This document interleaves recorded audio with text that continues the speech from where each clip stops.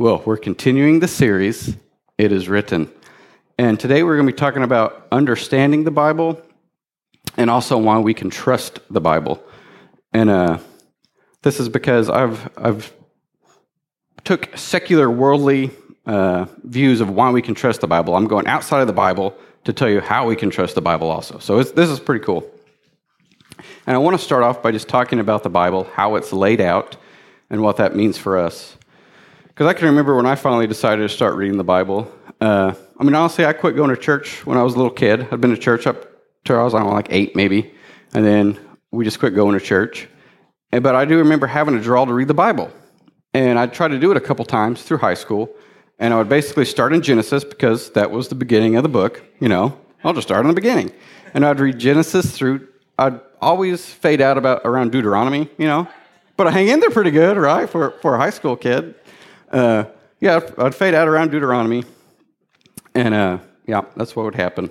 But then there's another time I still felt that draw. Like I just knew God. If I believed that God was real, and I believed that was His book, then that's the only book that matters in the entire world. Why haven't I read it? So that just kept coming back to me, and I was like, I have to read this book.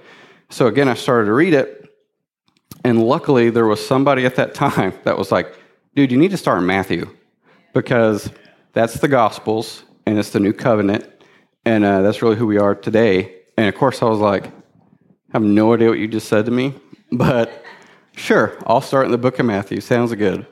And that's what I did, and I'm so glad I took his advice, because I didn't understand how the Bible was laid out, and I didn't know why.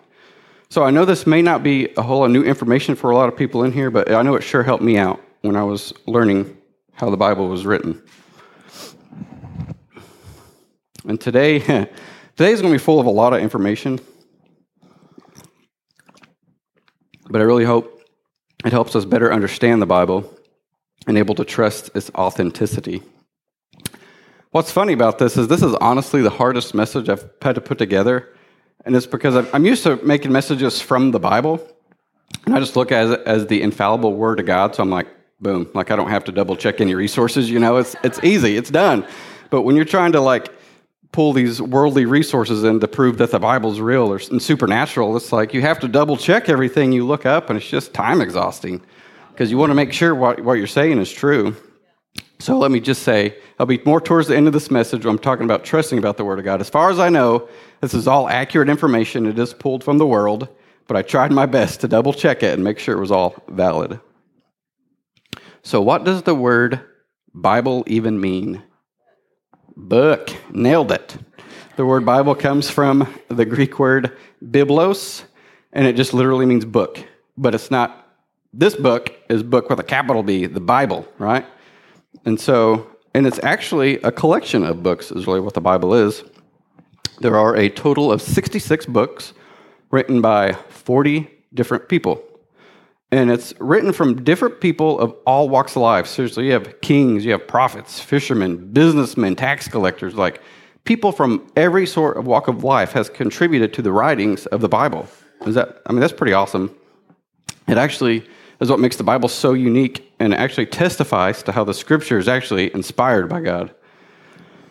And so we believe that all Scripture is God-breathed. So even though the Bible is written by individuals, God is still the source of all Scripture. This is according to 2 Timothy 3:16 through 17. All Scripture is given by inspiration of God and is profitable for doctrine, for reproof, for correction, for instruction in righteousness, that the man of God may be complete, thoroughly equipped for every good work.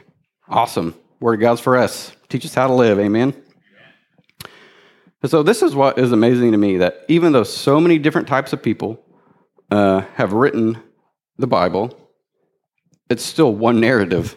You know what I mean? It would be impossible to get that many people to write without contradiction. But think about it. The Bible is actually written over a 1,600-year period, about 40 different people in 12 different countries, yet the Bible has the same theme without contradiction.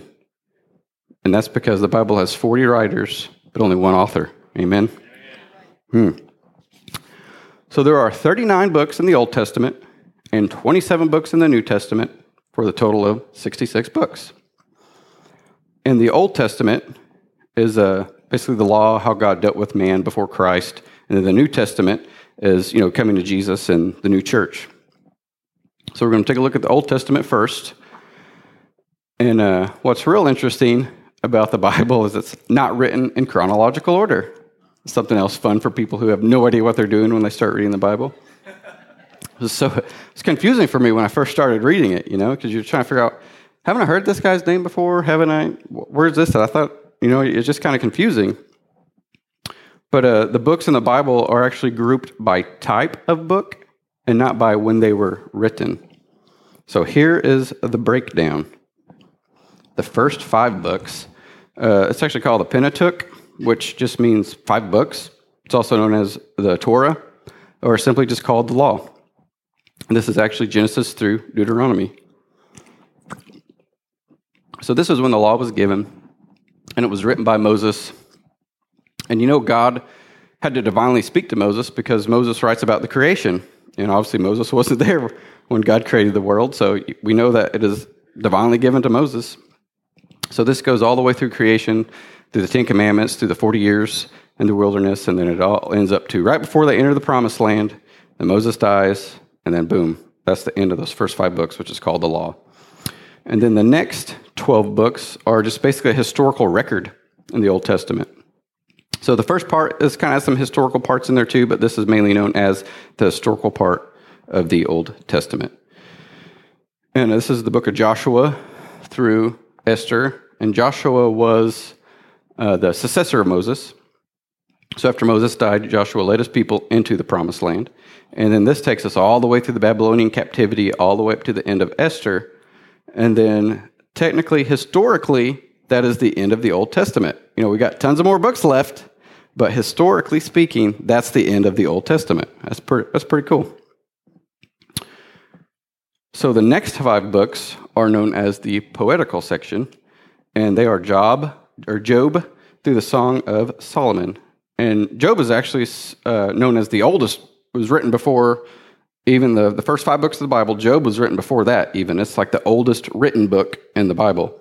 And that takes us through Song of Solomon.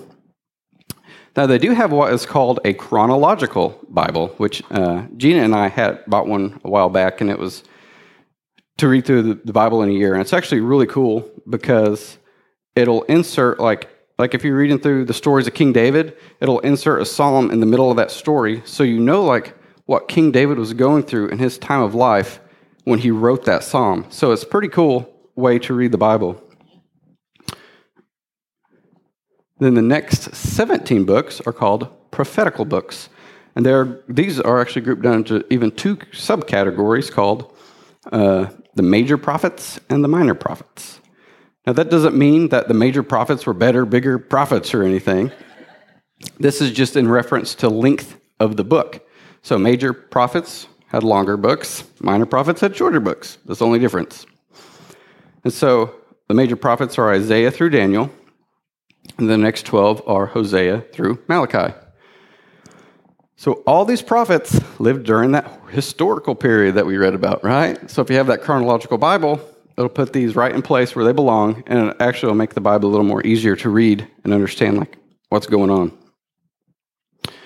And so at the end of this, it's the end of the Old Testament, and then you have 400 years of silence from God at this point, right? During this time, the Greeks came in and took over Persia, and then the Romans came in and basically took over the whole known world, right? And then this is where the story, the New Testament, comes in historically. So I like putting it together in history. It makes it seem more, come together better when you can actually know where it takes place in history. So the New Testament starts, and it starts with the Gospels, right? But you have Matthew, Mark, Luke, and John, and these are just 4 accounts of Jesus. It's the same story written by 4 different people, and it's the account of Jesus from his birth all the way up to his resurrection, and they are known as the Gospels. And the word gospel just means good news, and it's actually even like a deeper meaning because it's better translated as too good to be good news. It's too good to be true, but it is. Luckily it is. Amen. Next is the book of Acts. And so this is the actual historical part of the New Testament now, okay? And I love reading all the miraculous things that happen in Acts. If you go read through Acts, there's some pretty amazing things that happen, miraculous things that happen. And that is exactly the same. That's who we are today. That's the same church we are today as in Acts. So you go read all that crazy stuff that happened, and it should be happening today because that's who we are. During this historical period, letters were written, and these letters were called epistles. And there are 21 of them. That's the book of Romans through Jude.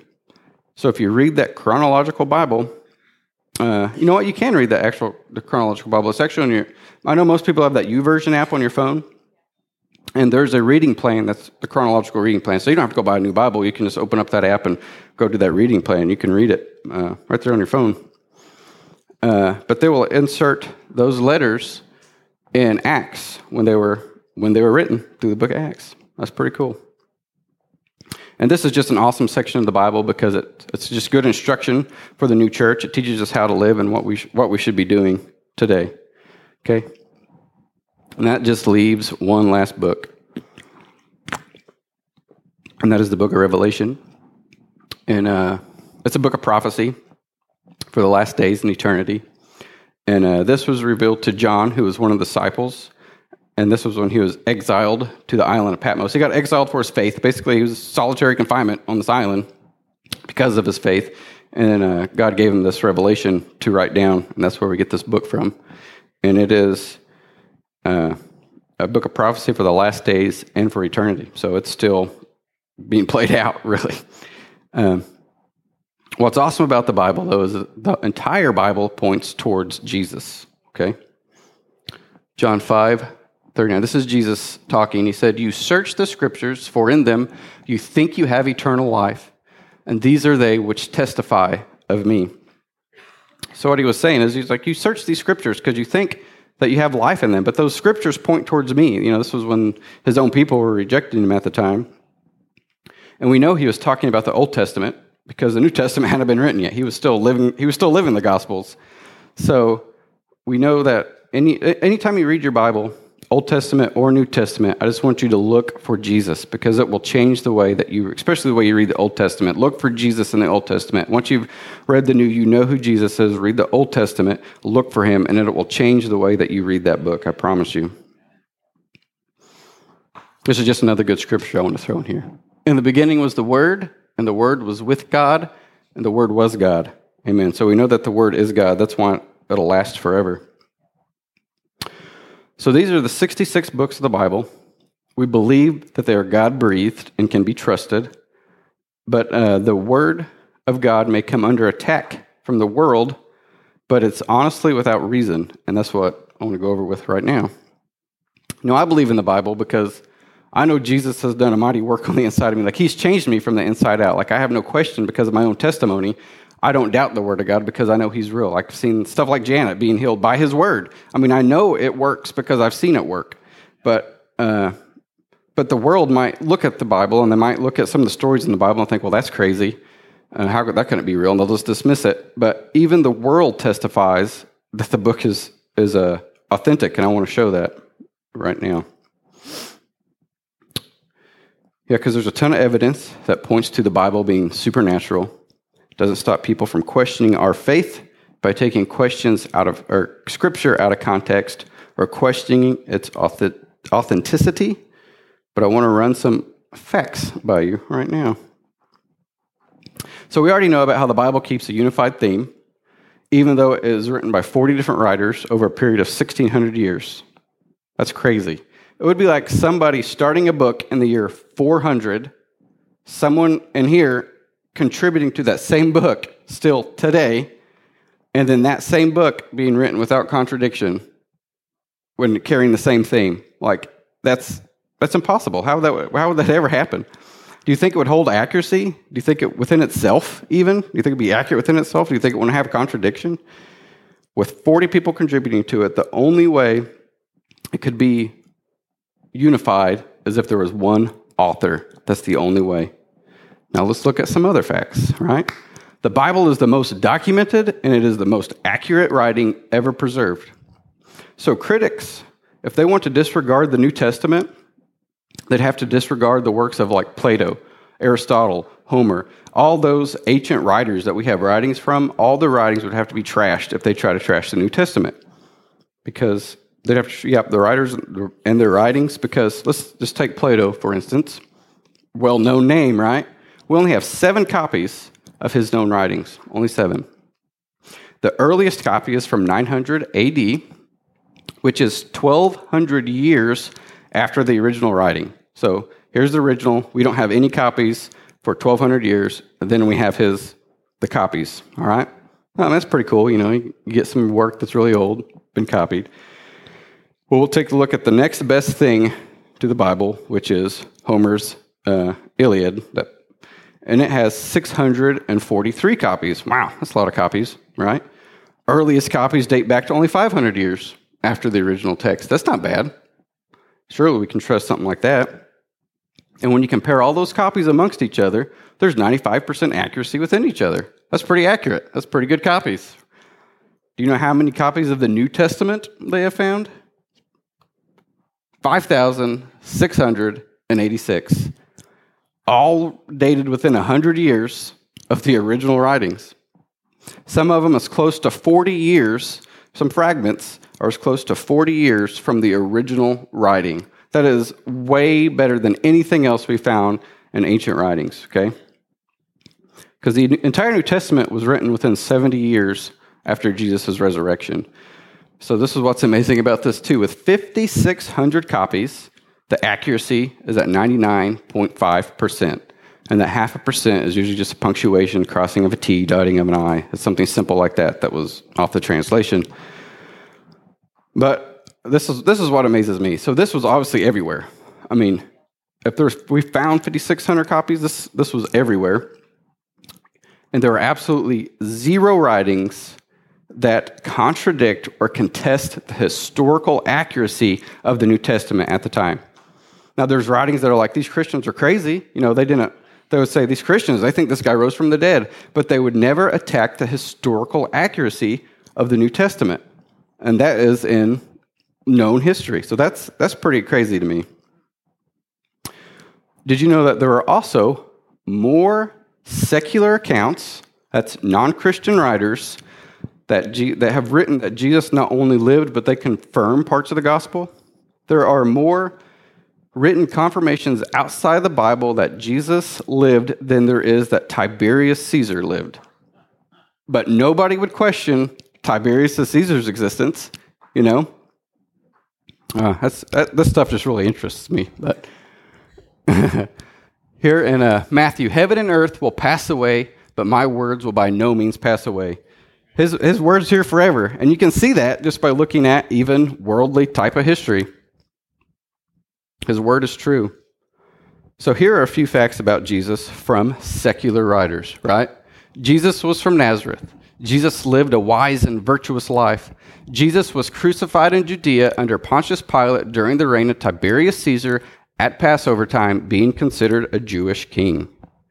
Jesus was believed by his disciples to have died and risen from the dead 3 days later. Jesus' enemies acknowledged that he performed unusual feats.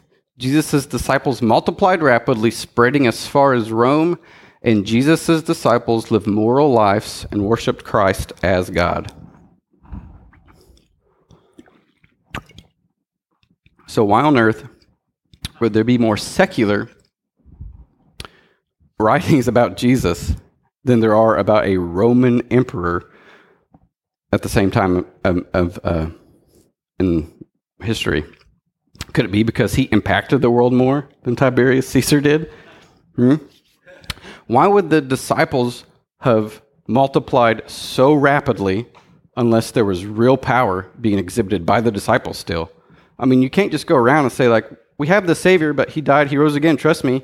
If there was no power there, if God was not working in that individual, they would not have multiplied rapidly. It would have died out, and it would have just been another religion that there would have been like, oh yeah, there was Christians, but we know how that ended. No, there's real power there. That's the only reason that they could multiply rapidly after Christ had died and was resurrected. So what I find amazing about this is not only is there non-Christian testimony to the life of Jesus, right? But you also have the Old Testament prophecies that he fulfilled. So now that Jesus is confirmed even by non-believers, now they have to try and rationalize all these prophecies that he fulfilled. They acknowledge he lived. They didn't contest that what happened in the New Testament. You have all these writings that predated that, and he fulfilled these prophecies. Now what do you do with that? Yeah, I mean, I guess you could ignore it. That's what they do, I guess. But Jesus fulfilled over 300 prophecies. Go read the 22nd Psalm and then read about the crucifixion. Like, King David prophesied what was going to happen to Jesus during the crucifixion. That was before they were even crucifying people. He prophesied the crucifixion before they were killing people that way. Okay? There's a guy, his name is Peter W. Stoner, and he has done extensive research on prophecies of the Bible. So if this stuff interests you, you can read a whole lot of other really cool prophecies. Like, he goes in and looks at the Old Testament prophecies. Some of those Old Testament prophecies are still being fulfilled today. You can go look at parts of the world that were prophesied in the Old Testament and see how they're coming to pass today. It is really cool. But his website is sciencespeaks.stoner.net. But he did a study to figure out the mathematical probability of someone, in this case Jesus, fulfilling only 8 of the 300 prophecies. He took the estimates of probability from 600 different students, and they were told to be conservative with their estimates. So it would be, what are the odds of someone being born in Bethlehem? And they'd be like, they take the number of people at that time, and they'd be like, I don't know, 1 in 4. Well, what are the odds of a man riding on a donkey? What are the odds of a man being from Nazareth? Because Jesus was born in Bethlehem, but he was from Nazareth. So they took only 8 of those prophecies, took super conservative estimates, and then when he got those numbers back, he even made those numbers even more conservative. So he had the super conservative mathematical probability of one man fulfilling 8 prophecies as 1 in 10 to the 17th power. That is 1 followed by 17 zeros, right? To put that in a little more perspective, if you took 10 to the 17th power of silver dollars, you could cover the entire state of Texas 2 foot deep with silver dollars. Okay? That's how big this number is. And if you marked one of those silver dollars, chunked it over to the state of Texas somewhere, blindfolded a man, said, go find that, pick one coin out, and then if he picked that one, that would be it, right? Well, we all know you could unblindfold that man, and he is never going to find that coin. That is not going to happen. But well, that's bumped up to 48 prophecies. It takes that number from 1 to 10 to the 17th to 1 to 10 and 157th. And these are super conservative. Like, they took them down to the lowest probabilities they could to get these numbers. So you can imagine the odds of Jesus fulfilling over 300 prophecies is like astronomical. That number, there's literally not enough silver dollars to fill the universe by the time you hit that number. It's crazy. So not only does recorded history provide enough evidence that Jesus lived, but it statistically proves the Bible had to be written by inspiration of the Holy Spirit, so we can trust that it is truth and that Jesus lives. Amen? And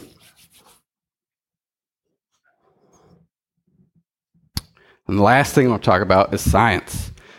Science even confirms the Bible. This one really aggravates me a lot because I will even see news stories that will say, such and such fossil was discovered from such and such millions and millions of years ago, and now we have this thing that it evolved from. And they say it like it's fact. They have zero fact. For one, there is zero evidence. I mean, you can really look it up. There is zero evidence that proves evolution. Yet they talk about it like it's fact, even in news stories, which just really irritates me. If they looked at it objectively, even now when it feels so bad, then they would call it still the theory, but they've dropped that theory off of it, and they talk about it like it's true, and it confuses people, and it makes me mad. But yeah.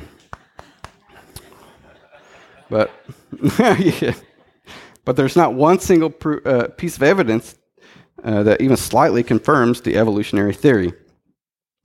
There are instances of fake missing links, so you could call it, that they have faked, 100% known to be fake. You can look it up. It's not just some creationist saying it's fake, like they are known to be fake. The Piltdown Man, he was some fossils they had found, and he anchored evolutionary theory for 40 years. Okay, 40 years. They thought this was a half-man, half-ape thing, right? Well, it took them 40 years to figure it out somehow, but what they had done, some guy had found a human skull and an ape jawbone, and then he dyed the ape jawbone to be the same color as that human skull because he wanted to find that missing link. And it took 40 years, but all these like hoaxes and false items have like built evolution, and then they believe it so much that they just discount, like, okay, that was a hoax, but we're still moving on. It's like you had no foundation to begin with. Like, what are you building on? They even did the same thing. They found a tooth. They thought this tooth was half man, half ape, like in between. And they built a whole nother guy off him. They called him the Nebraska Man. And, they went and actually excavated where they found it because they were trying to find the rest of them. Like, well, let's see if we can find the rest of them. They did. And it turned out it was a pig. It was from a pig. It was a pig tooth. And it's not even an extinct pig. There's like a species of it living somewhere else. It's insane. So that they have no leg to stand on. Evolution has no leg to stand on. And if you find this kind of stuff interesting, you can check it out at creationevidence.org. This is a website for the Creation Evidence Museum in Glen Rose, Texas. And I've watched a lot of their stuff on YouTube. I've read a lot about them.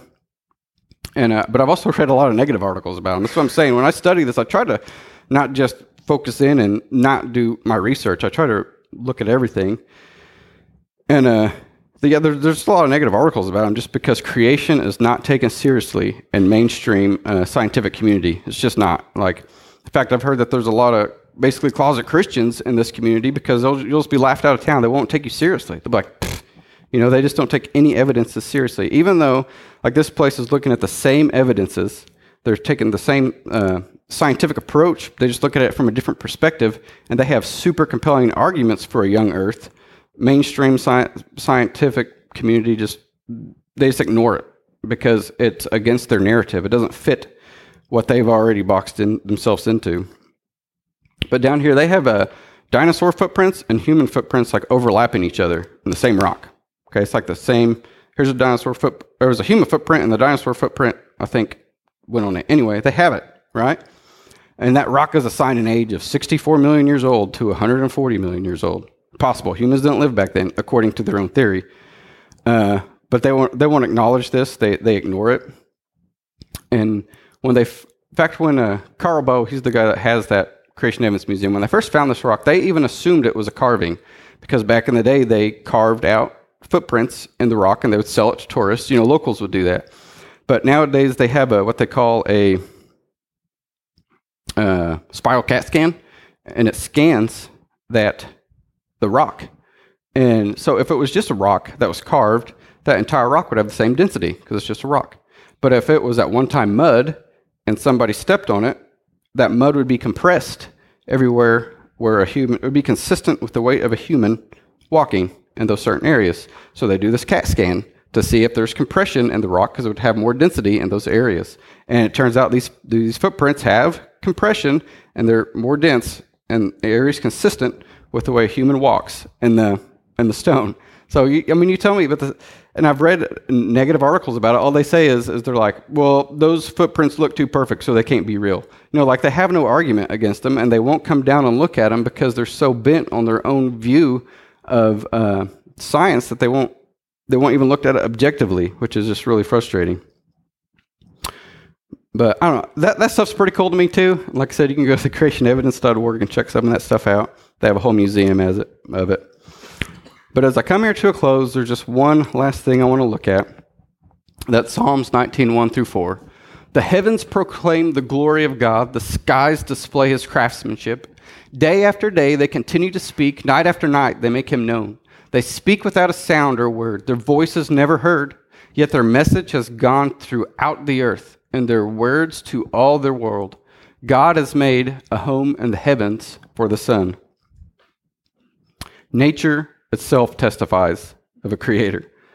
All of mankind, we cannot duplicate even one single little bitty living organism. We can't do it. We can modify stuff that's already there. We can mess around with stuff, but we cannot create something from nothing.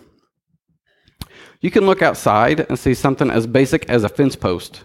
And you say, wow, that was man-made.